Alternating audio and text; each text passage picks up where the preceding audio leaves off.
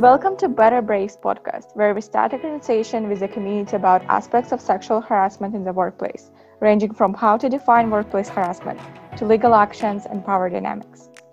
We are a group of international students from Minerva Schools at KGI. Through this podcast, we want to raise awareness about workplace harassment, empower individuals with the resources to recover from workplace harassment, and provide a space for people to seek help from one another. We are so glad you're part of this journey with us. We know this is a tough topic, but it's important to start this conversation. And remember, no one should be alone in this. Just a heads up, due to coronavirus, we have to record some of our episodes virtually, so our audio quality may not always be ideal. Thanks for hanging tight with us, and stay safe. This podcast contains sensitive information about workplace harassment. Please take care while you're listening. Take a break and reach out for support if you need to.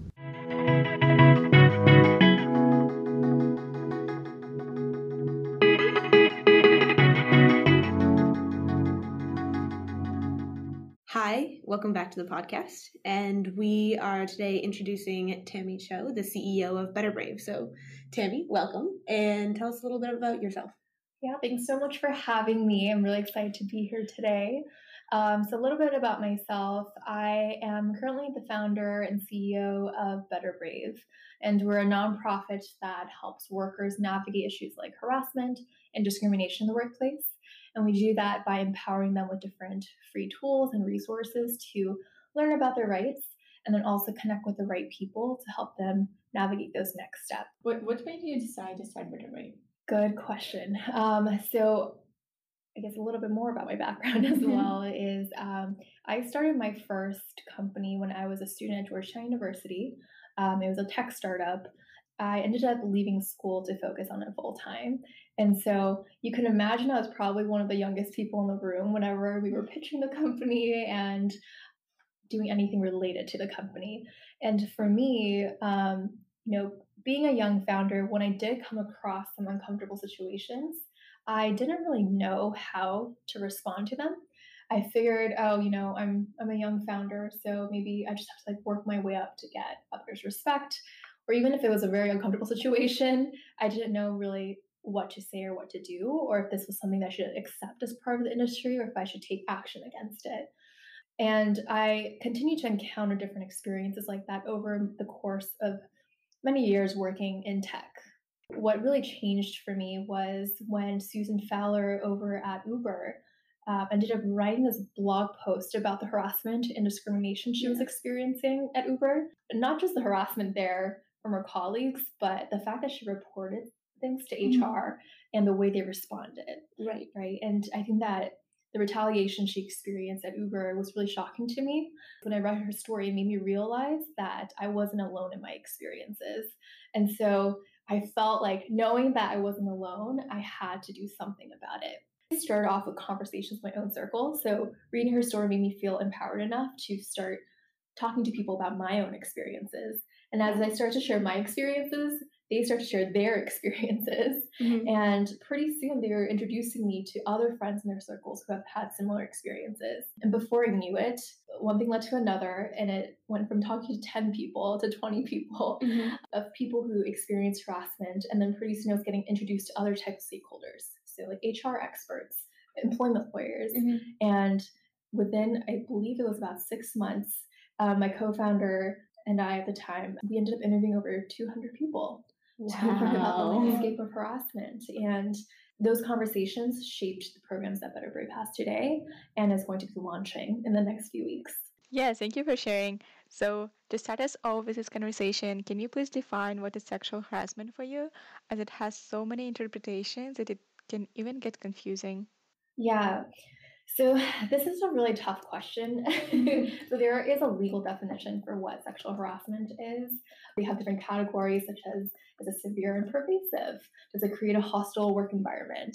And so we can always dive into the legal language a little bit deeper, but I think something that's important for us to have conversations about and consider is that sometimes it takes a lot, like even if the legal definition exists, it takes a lot to even if you went to court to win a case. If you think about a lot of the cases that are out, the public cases that are out there, it took like 13, sometimes 25, sometimes 60 women to speak up against one perpetrator and for that perpetrator to even be taken to trial in the first place, right? And so I think it's really important for a community to move beyond just focusing on the legal definition of harassment and discrimination and consider what this actually looks like in the workplace and better understand what the spectrum of these incidents look like in the workplace, have discussions about that and how we address that at all different levels, even if it may not technically reach the legal definition of harassment and discrimination. So you're kind of talking about the legal definition or just a general definition, and then also what you mentioned about starting Better Brave and how you got to kind of these new programs. So what are those programs? Where are you going right now? We launched with a guide for targets of sexual harassment. That was the first piece of content that we put out as an organization. And again, that was a collection that we put together based on all the stories that we've heard. And one of the biggest findings from talking and interviewing over 200 people was, despite the statistics of 1 in 3 women experience sexual harassment in the workplace at some point in their career, nobody is really taught what to do when you do experience it. We don't learn it in school. Even companies technically are supposed to offer harassment trainings, but oftentimes you show up to work on the first day, HR gives you an onboarding session and they just say like, oh, they're going to have some mandatory sexual harassment training. Right. And we all awkwardly laugh about it and move on. But unfortunately, it's the reality that a lot of people experience this issue, and it's important that we know our rights in the workplace and how to navigate these issues when they do arise. And so because of that, we put together this clear and simple guide that does exactly that. We outline what your rights are in the workplace. We go through the legal definition of harassment and discrimination, and then we outline a couple of different options for you. Everything from your legal options to what if you don't want to pursue legal action? What can you do as well? Or even if you can't pursue legal action, what can you do? So that was the first program that we launched. We also have a help center. So people can actually contact us and we will connect with them and find resources for them in their city. And so whether that's a support group, they need help finding a therapist, they need help finding a lawyer to consult with, we will do that. We oftentimes connect them to our partner organizations as well. There's been a lot of nonprofits that have been working in this space offering different services. And so we try to connect individuals to the appropriate resources.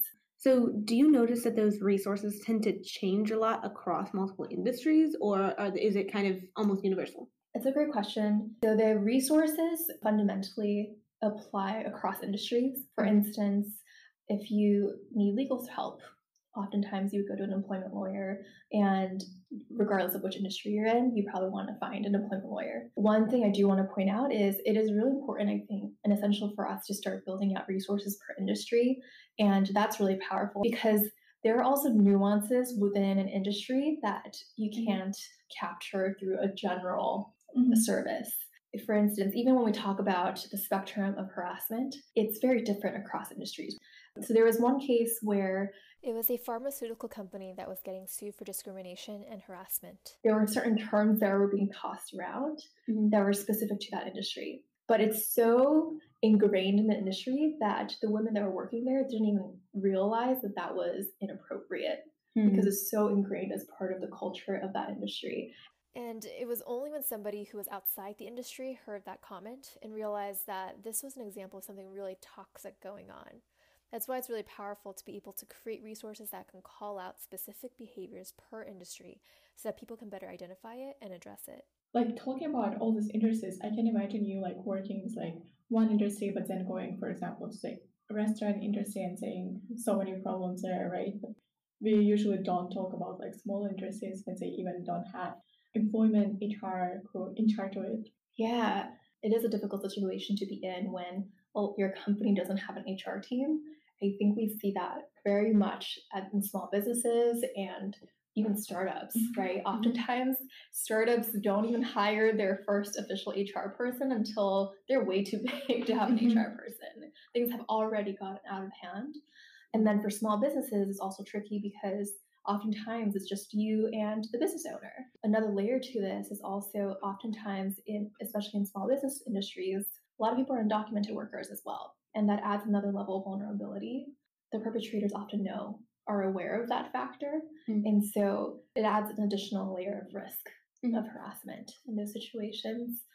It's really challenging. And this is, again, where it's so important for us to shed more issues so that more people recognize that this is a prevalent issue across industries and rally together to bring about change in this space.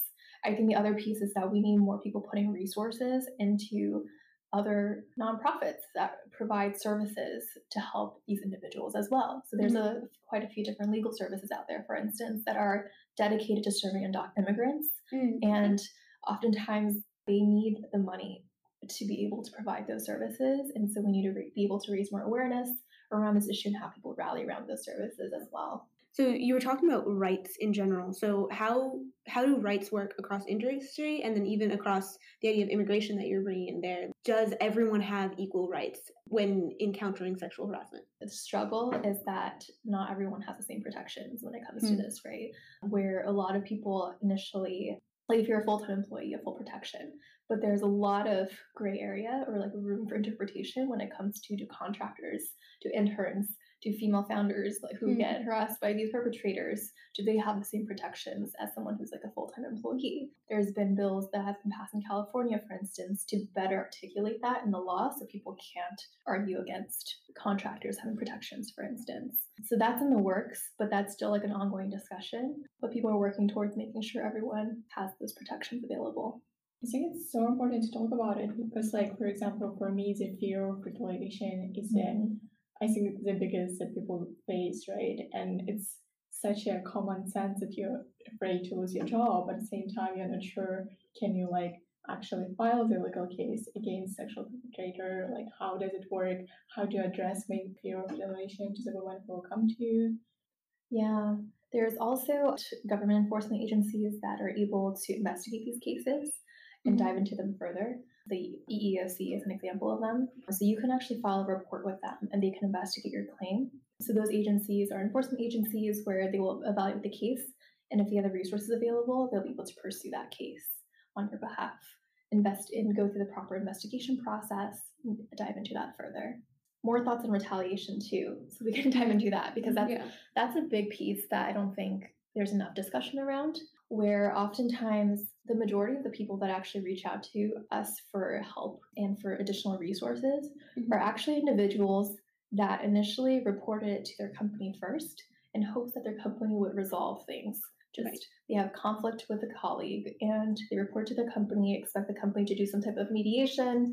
They're not thinking about taking any type of legal action.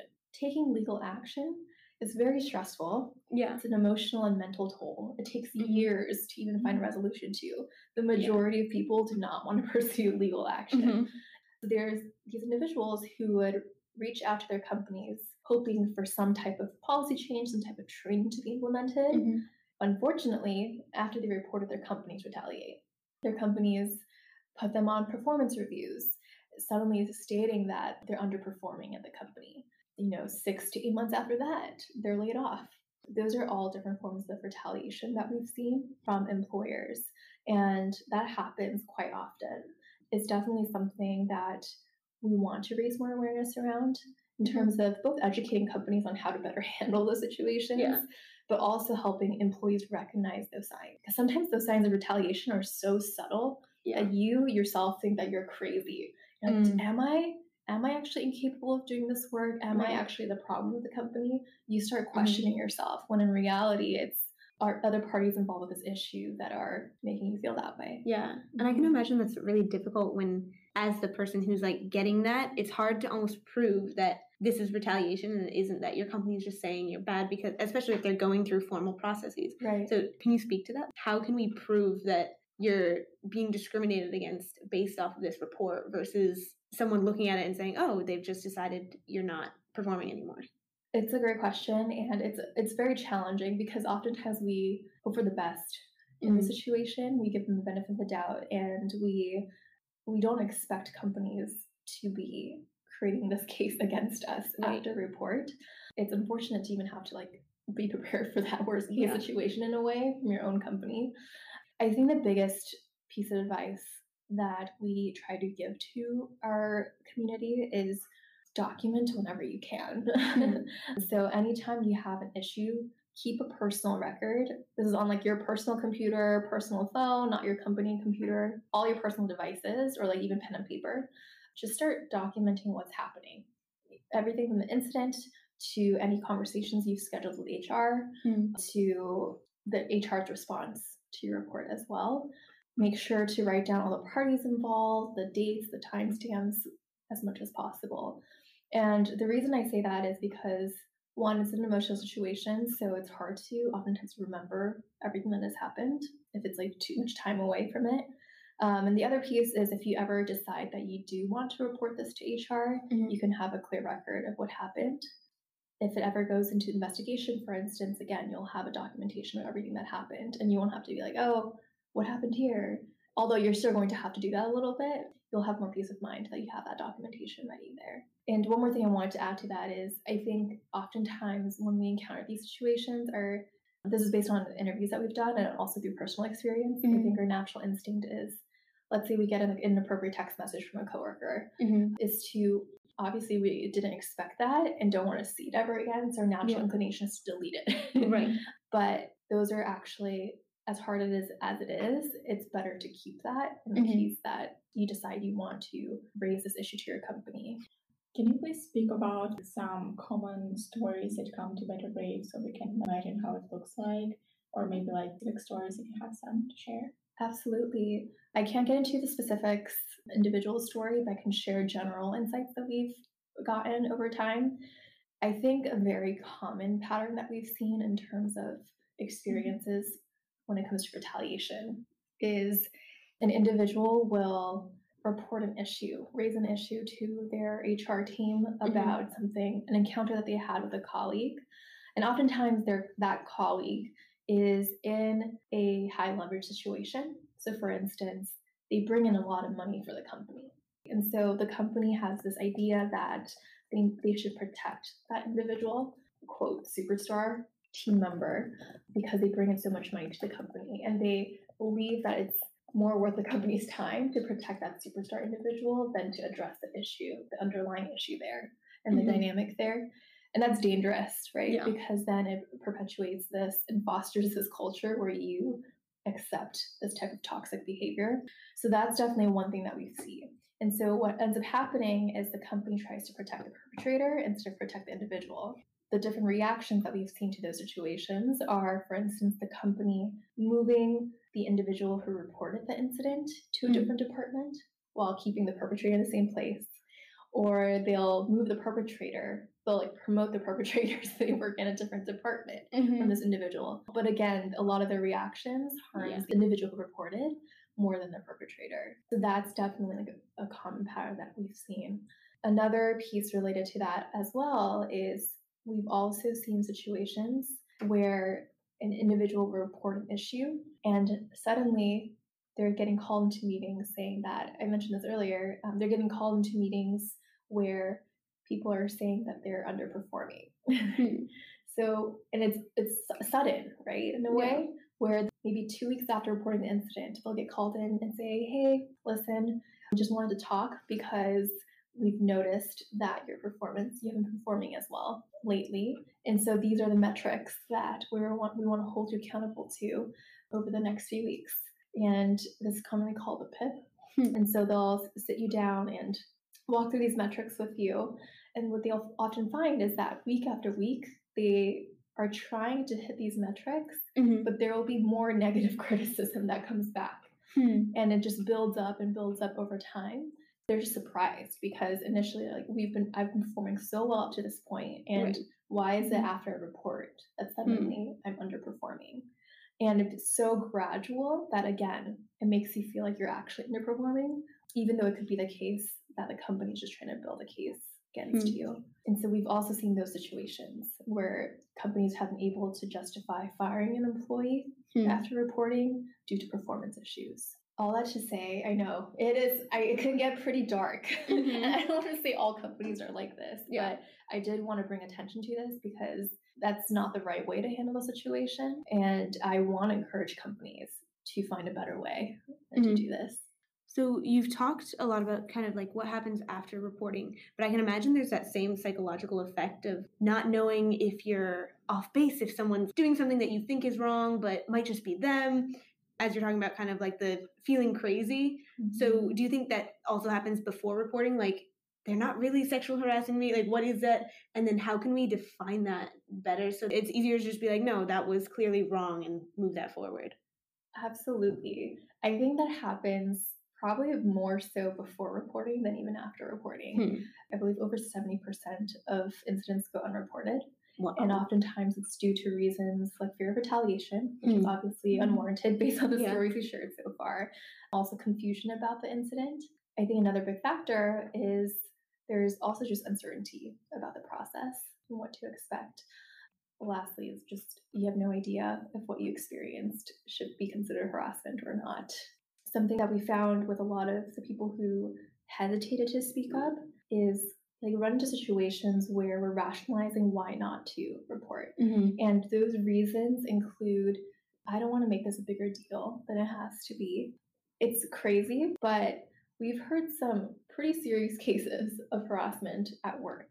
Still, the person who even considered reporting the perpetrator, the first thing they say is like, oh, I don't want that person to be fired. Right. I don't want that person to be fired. So I don't want to file an official report and get them in trouble. And they're thinking about this perpetrator, like they have a family to take care of, and they're calling out all these factors. I think that's like another big piece where people, at the end of the day, they don't want to cause drama and they don't want to hurt other individuals. And that oftentimes stops them from speaking up and reporting as well. Yeah, so one more thing to add to that too is I think there's a level of confusion about whether something is harassment or not, because again, we don't have enough discussions about what harassment really looks like in the workplace. Yeah. Oftentimes, if it's the norm in the industry, you'll find even when you share it with your colleagues, they'll say, that's part of the industry. For instance, in the entertainment world, there's this whole idea of the casting couch. I mean, like Harvey Weinstein is a classic example of that, right? Where he would put people in these situations and make them make a choice, an unfair choice. And oftentimes, people in the industry know about it and are aware of it, but they just say it's part of the industry. So this is what you signed up for. That adds to why people are confused about what is okay and what's not okay. How we could address that confusion is, again, to really get a good understanding of what harassment looks like across different industries so that we may be able to shed some light on it, so that we can say, these are the different type of situations you might run into in your industry, and here's how you can respond in those situations.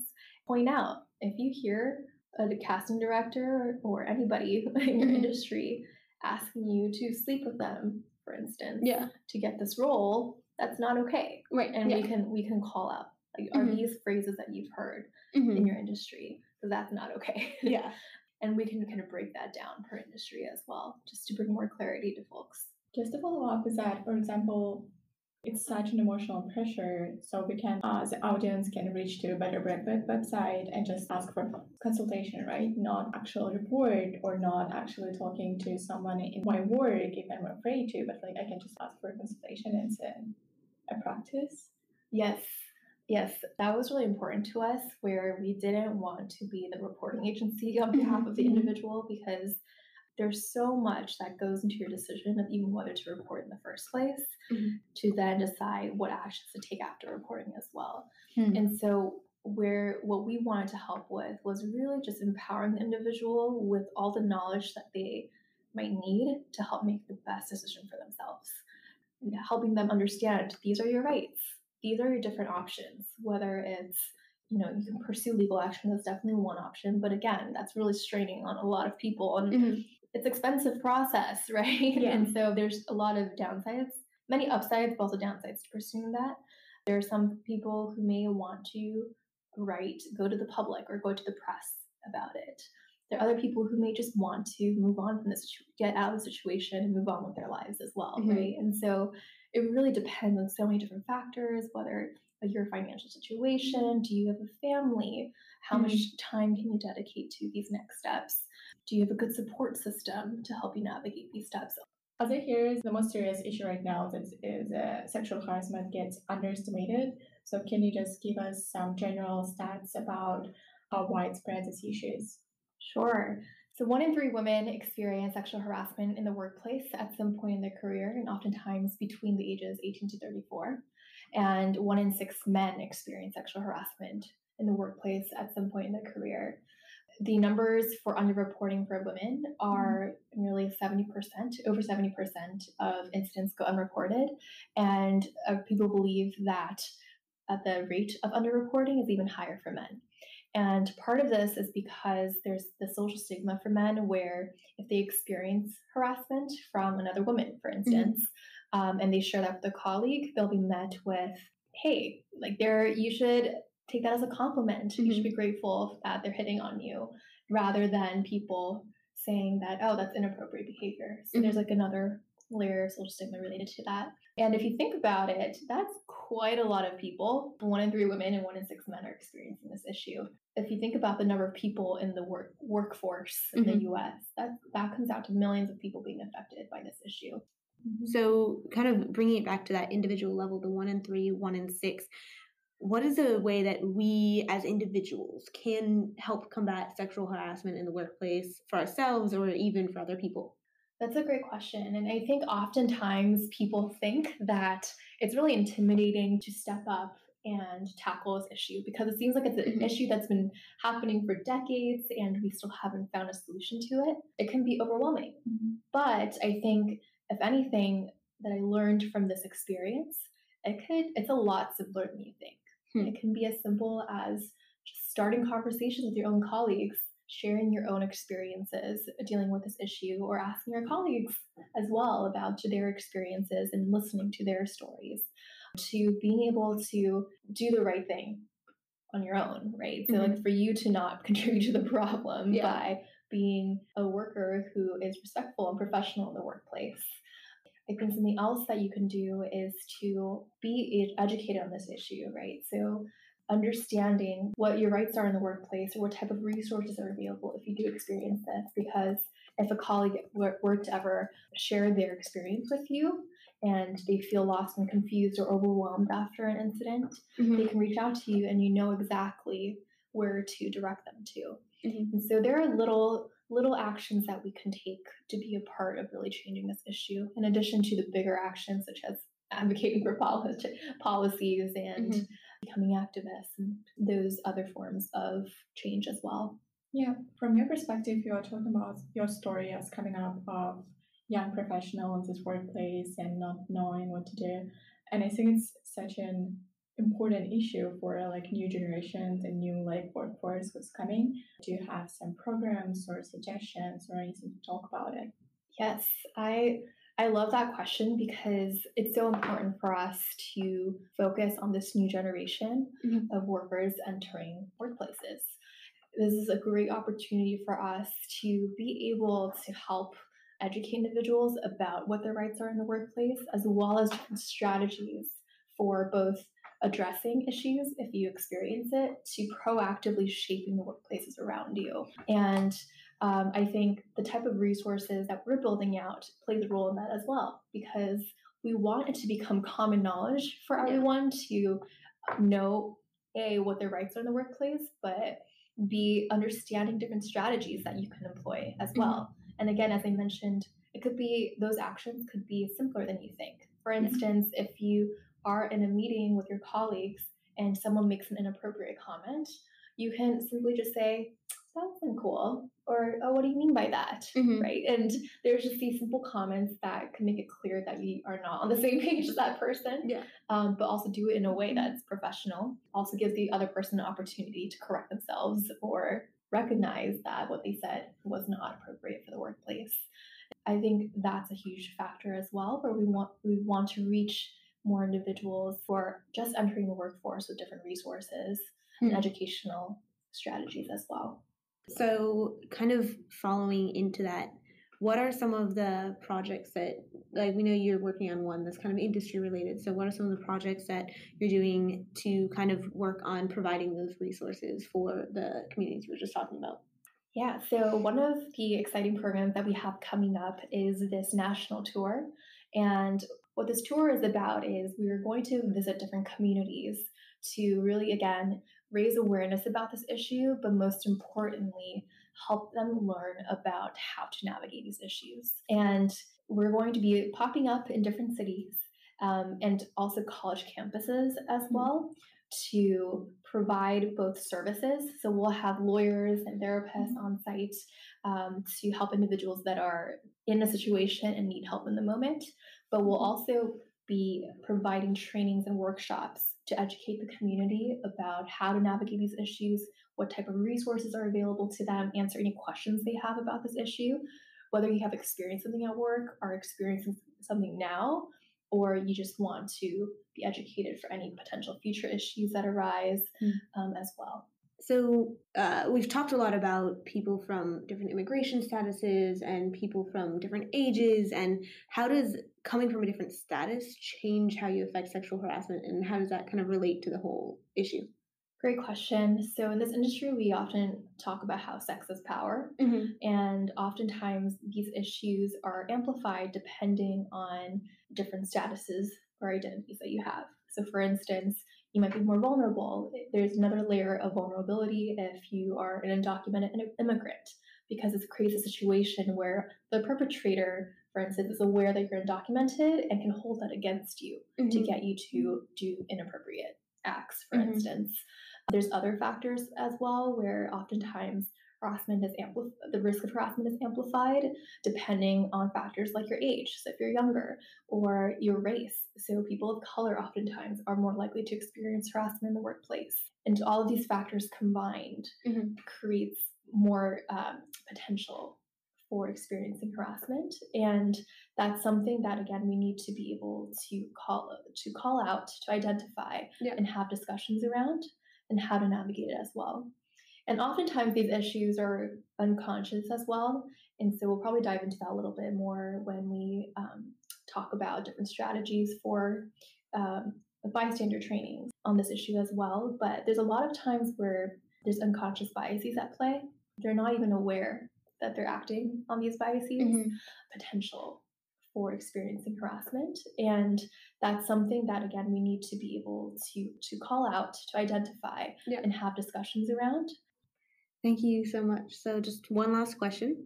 So what is one thing you want to tell the audience of this podcast? Like, if they take one thing away, what is the most important thing for you? If there's anything that you take away from this podcast episode, I would want it to be that you understand that you have the power to change the future of workplaces. The steps to shaping those workplaces is easier than you think.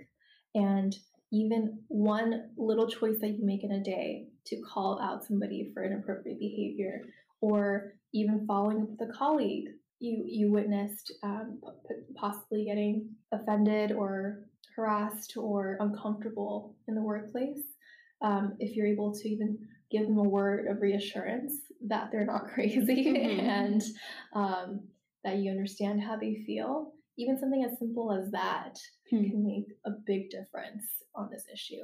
And so that's what I would encourage. Awesome. Thank you for coming in today and for being so candid about all your research and information. Yeah, thanks so much for having me. This was fun. Thank you so much. Hey guys, we are super thankful that you were able to make it to our podcast today, and we really hope that this overview of what sexual harassment is and what your options might be really helps you navigate anything you might be going through right now. Also, just a quick follow-up, Tammy mentioned that there was going to be a Better Brave national tour across the US to really help us engage with the community and make sure everybody knows how and what their options are for getting out of sexual harassment. Unfortunately, due to COVID-19, we won't be able to do that tour. But no worries, we will be partnering with universities across the US to help university students learn a little bit more about what sexual harassment is and what they can do in the workplace. So stay updated on how you might get involved. We really hope to see you guys next week, where we talk to Adrienne Lawrence about what it's like being fresh meat in the workplace and how you can navigate sexual harassment when you don't have any of the power. Also, we think this topic is incredibly important and really needs to be shared so that no one has to go through this issue alone. So subscribe on your typical podcast finding services like Spotify or Apple Podcast and share it around. Thanks.